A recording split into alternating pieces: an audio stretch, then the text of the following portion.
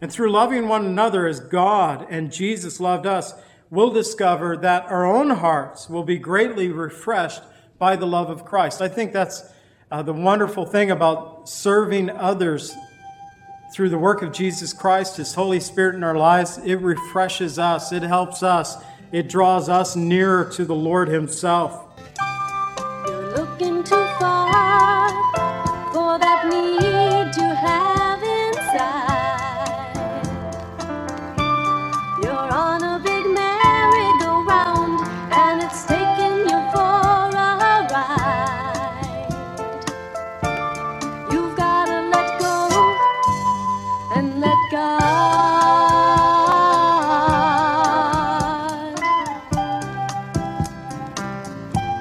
Welcome to the Cleansing Word.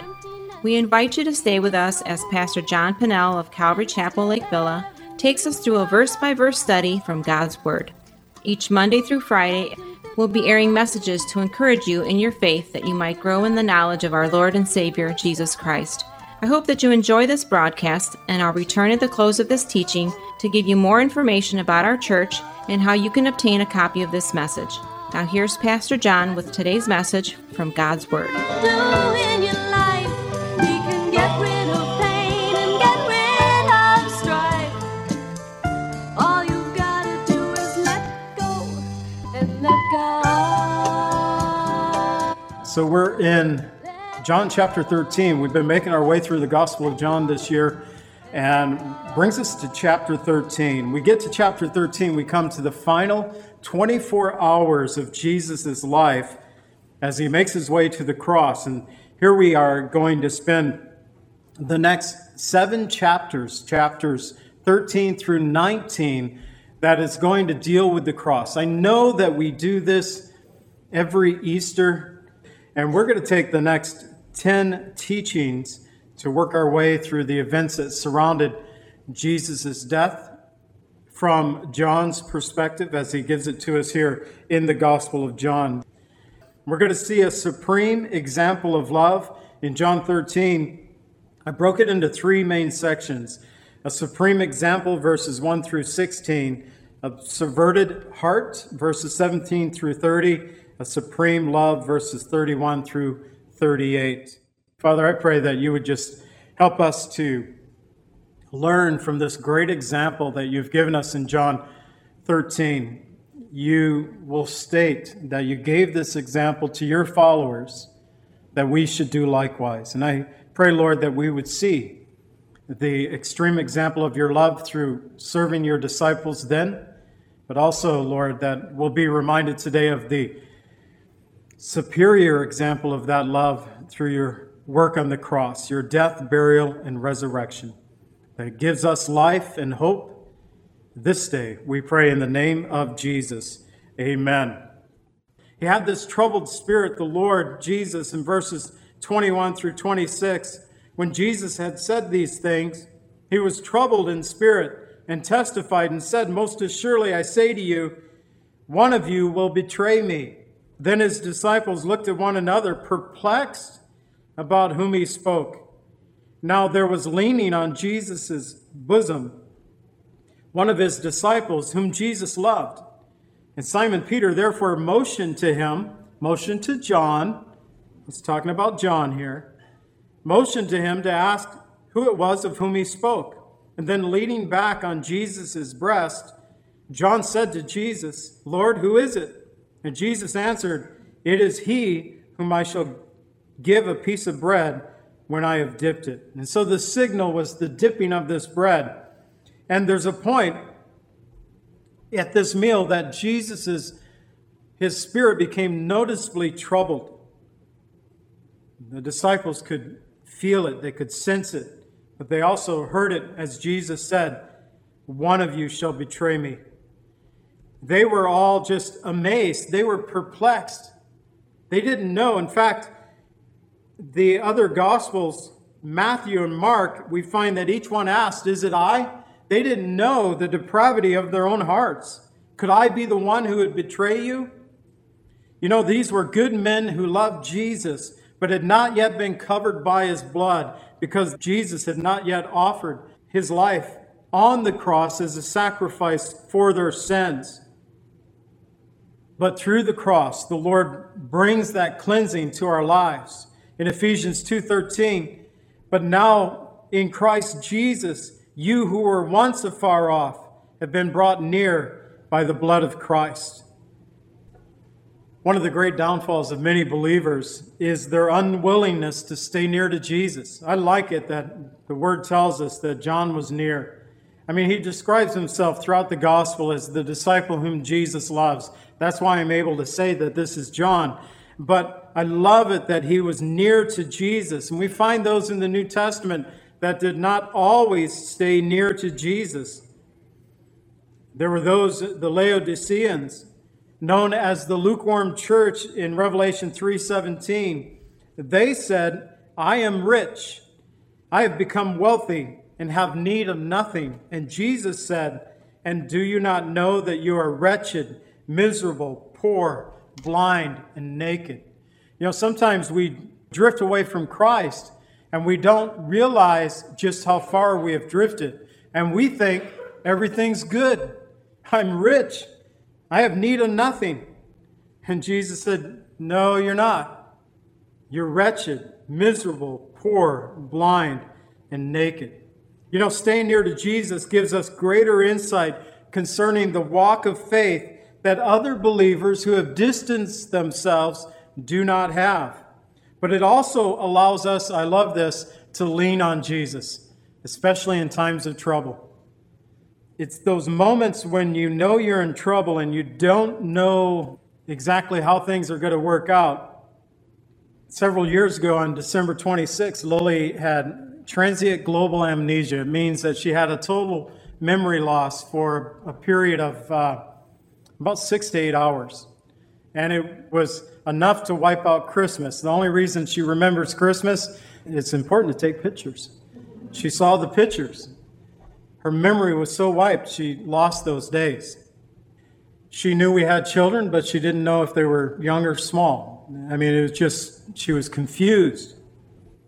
And there was a point to where I realized something was going on. And I knew that we'd have to, I needed to call an ambulance and go through the whole process. Something was happening to my wife. And before I did anything, made any phone calls, I stopped and I said, Jesus, I don't know what's going on, but I know I can get through it if you go with me. That was my prayer. That's all I said.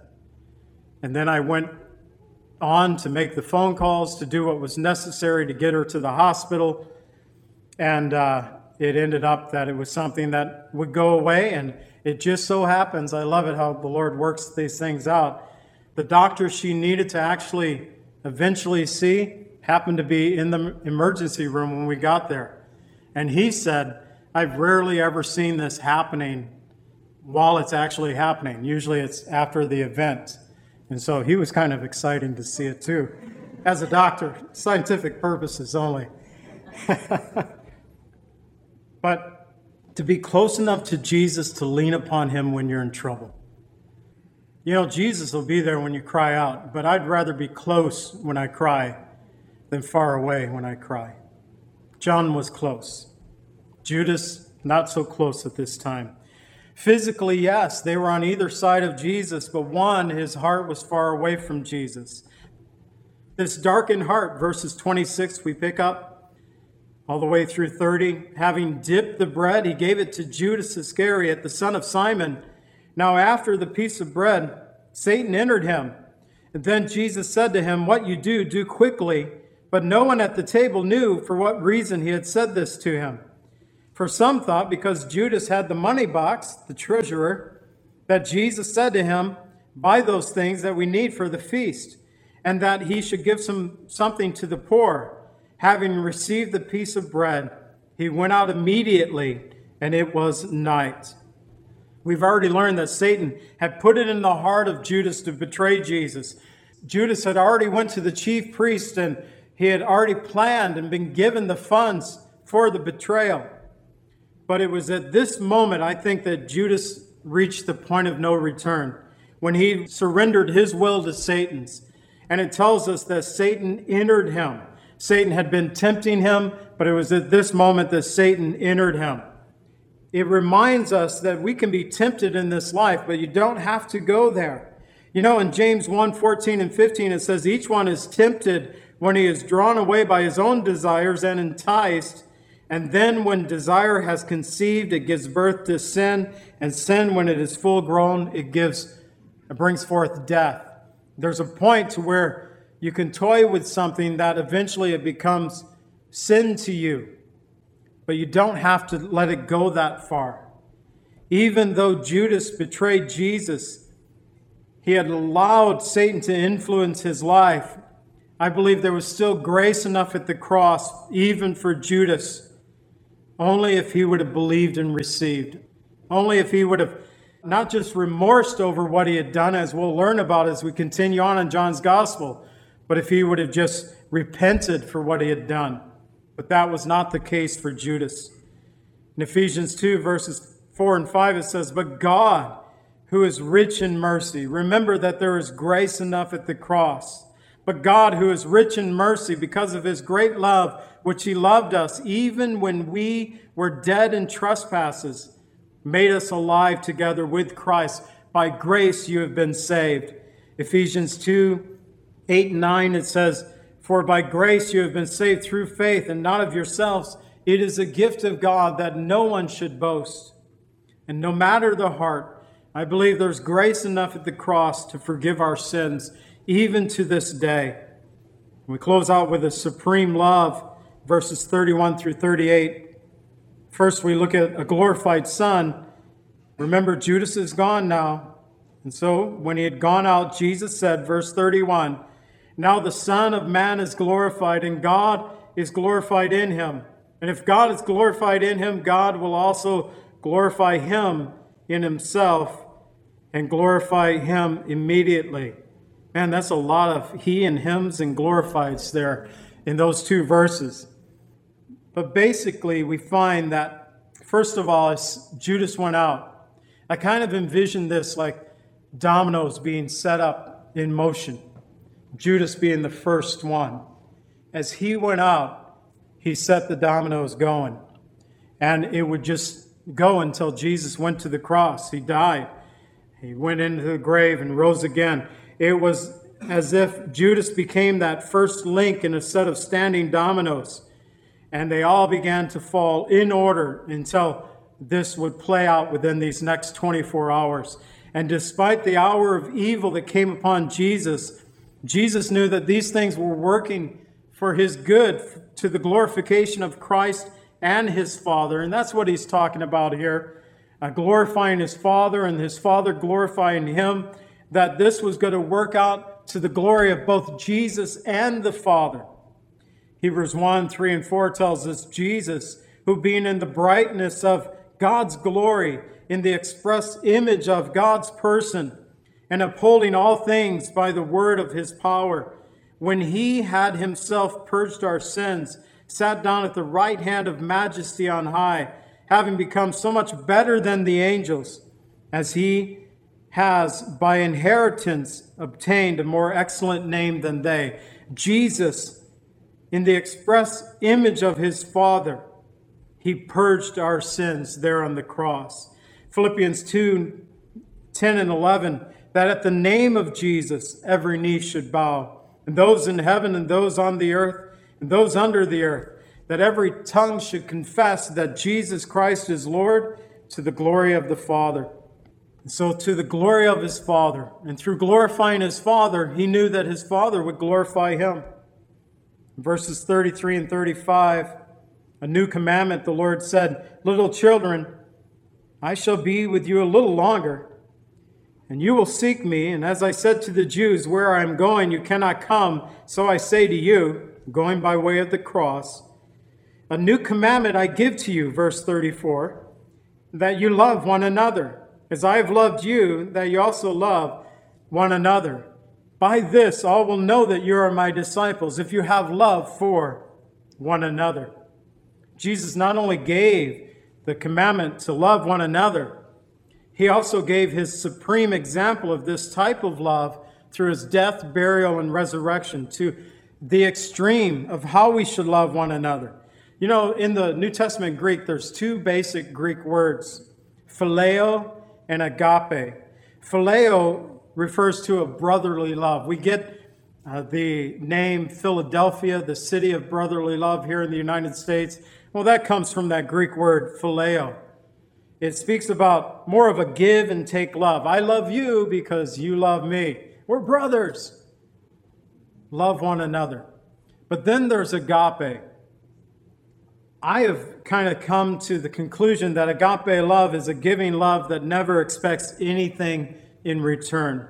It's this type of love that God has given and displayed to us through sending his only begotten Son to die for our sins. As I've already mentioned, in Romans 5:8, God demonstrates his own love toward us, that while we were yet sinners, Christ died for us. God demonstrated his own agape, his own love toward us. As Christians, I believe we're to be known by both agape love and phileo love. He said you should be known by your love for one another, this brotherly love for one another. People should recognize it, but also by that agape love, giving a love that expects nothing in return. I don't want you guys to raise your hand on this because I think at times we might be all guilty of it. When we perhaps have served someone expecting something in return, or at least they didn't even say thank you. Some kind of gratitude, acknowledgement. We're not to serve that way. And yet, we do at times. Our hearts get hardened by this world. Jesus wants us to stay soft in his love. 1 Thessalonians 4:9, but concerning phileo love, brotherly love, you have no need that I should write you, for you yourselves are taught by God to love one another. Paul said, I don't even need to write to you about this issue of brotherly love because Jesus already said that you should love one another. And yet he wrote it. I think Paul was saying to the church in Thessalonica, you guys need to hear this again. Remember the words of Jesus. Love one another. Romans 12:10, be kindly affectionate to one another with brotherly love, in honor, giving preference to one another. And through loving one another as God and Jesus loved us, we'll discover that our own hearts will be greatly refreshed by the love of Christ. I think that's the wonderful thing about serving others through the work of Jesus Christ, his Holy Spirit in our lives. It refreshes us. It helps us. It draws us nearer to the Lord himself. Jesus said in John 15:12, this is my commandment, that you love one another as I have loved you. He repeats it again later on in this gospel. We're to love one another. But at the same meal, he foretold of a denial. He already told of one who would betray him, and we close out with the one who would deny him. And Simon Peter said to the Lord, where are you going? So Jesus said, where I'm going, you cannot follow. And so Peter said to Jesus, Lord, where are you going? And Jesus answered, where I'm going, you cannot follow me now, but you will follow me afterward. And Peter said to him, Lord, why can't I follow you now? I will lay down my life for your sake. And Jesus answered him, will you lay down your life for my sake? Most assuredly, I say to you, before the rooster crows, you will deny me 3 times. Jesus went in advance by way of the cross, his death, burial, and resurrection, to pay all the necessary requirements of the law. Jesus went in advance, but he also said, where I am going, you will follow. In Mark 8:34, Jesus said, whoever desires to come after me, let him deny himself, take up his cross, and follow me. And it appears that Peter meant every word. I believe that Peter had full intention of following through. Lord, I will die for you. I'll lay down my life for your sake. And Jesus said, will you lay down your life for my sake? We know at the Garden of Gethsemane, John tells us, it was Peter who took the sword, chopped off a guy's ear. Not a very good soldier. He was a fisherman. I think that's why it's dangerous for those of us who are not soldiers to think that we could be like those TV movie actor guys or gals. It won't work out that good for us. We'll end up chopping off somebody's ear. It just won't work out good. But I believe that Peter meant every word. We find that he was willing. He drew the sword. And yet, before the night was over, he would deny our Lord 3 times. Thankfully, Peter repented, was restored, and became a great man of faith. And though Jesus had to face the cross alone, he did say that Peter would follow. In fact, all the 11 would follow through their martyrdom. Only John, tradition teaches us that he died at an old age, but it also teaches that he was boiled in oil and then banished to the Isle of Patmos. It doesn't say that if he was scarred from the oil, if he went in the oil and came out just like Shadrach, Meshach, and Abednego in the fiery furnace, if they just came out, it's like, do I smell smoke? The fire didn't harm them. It doesn't say that with John. It's tradition. But they all would follow. But Jesus went in advance by way of the cross. He did this in order that we might find forgiveness of sin and salvation that gives us access to the Godhead and the kingdom of God. Jesus not only prepared the way, but he is also preparing a place for us. He's prepared the way. And today, as we'll learn as we get to John 14, verses 2 and verse 6, that in my Father's house are many mansions. If it were not so, I would not have told you. I go to prepare a place for you. In verse 6, Jesus said, I am the way, the truth, and the life, and no one comes to the Father except by me or through me. Jesus' supreme example of love, it frees us to love and to serve others, but you can't do it right unless you get Jesus in your heart, first and foremost. You know, there are a lot of people that do good things for other people, but without Christ in the mix, it's just service, without the true heart attitude. You know, today we've seen this supreme example of love through Jesus washing his disciples' feet, but also Jesus talking about his going to the cross. He was just beginning to share it with his disciples here. The disciples were clueless about what was going to take place. They didn't understand. When Jesus 3 times at this point had already told them that he was going to Jerusalem, he was going to die, and that he would resurrect again from the grave. And the Bible tells us that they did not understand what he was talking about. It wasn't until after. And that's what Jesus said. I'm telling you these things now because when they take place, then you'll understand that I am he who had been talking to you, that I am the Messiah. And in this supreme example of love, we see that the ultimate example is the cross itself, the cross of Jesus Christ. But even with those who have hearts that are tainted like Judas's, I believe as long as you're living, no matter the heart, there's still grace enough at the cross to forgive our sins. But you have to come to Jesus. You have to receive him. And you have to believe in the work that he has done. Once we receive and believe, then we're able to serve others in love as he has called us to do. And so, Father, I pray that you would be with us. First and foremost, Lord, be with us that we know that we are cleansed of our sins through faith in your Son, our Savior, Jesus Christ. That every person in this room, Lord, that there is a point where they have asked that you be the Lord and Savior of their life, where they have asked that you forgive their sins, that they would be saved. But also, Lord, as believers, we're much like Peter and the other disciples. We're clean, we've been bathed, we've been washed with the waters of salvation, but our work and our walk in this world, it taints us, it makes us dirty. And Lord, we need to be washed as if our feet are being washed. Jesus, you said to Peter, if I do not wash your feet, you'll have no part. And sometimes, Lord, our fellowship with you is distanced because even as believers, we refuse to surrender all to you. I pray, Lord, if there is one or two or all of us who need to just come to that place of surrender today, let it be so. Lord, that you would free us then as your followers to love and serve one another.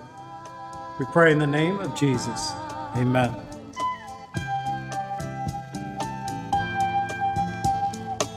Calvary Chapel is a fellowship of believers in the Lordship of Jesus Christ. Our greatest desire is to know Christ and to be conformed into his image by the power of his Holy Spirit. If you would like more information about Calvary Chapel, or if you would like a copy of today's message, please contact us at 847-265-0646. That's 847-265-0646. Thank you so much for joining us today, and may the Lord richly bless you as you worship him today.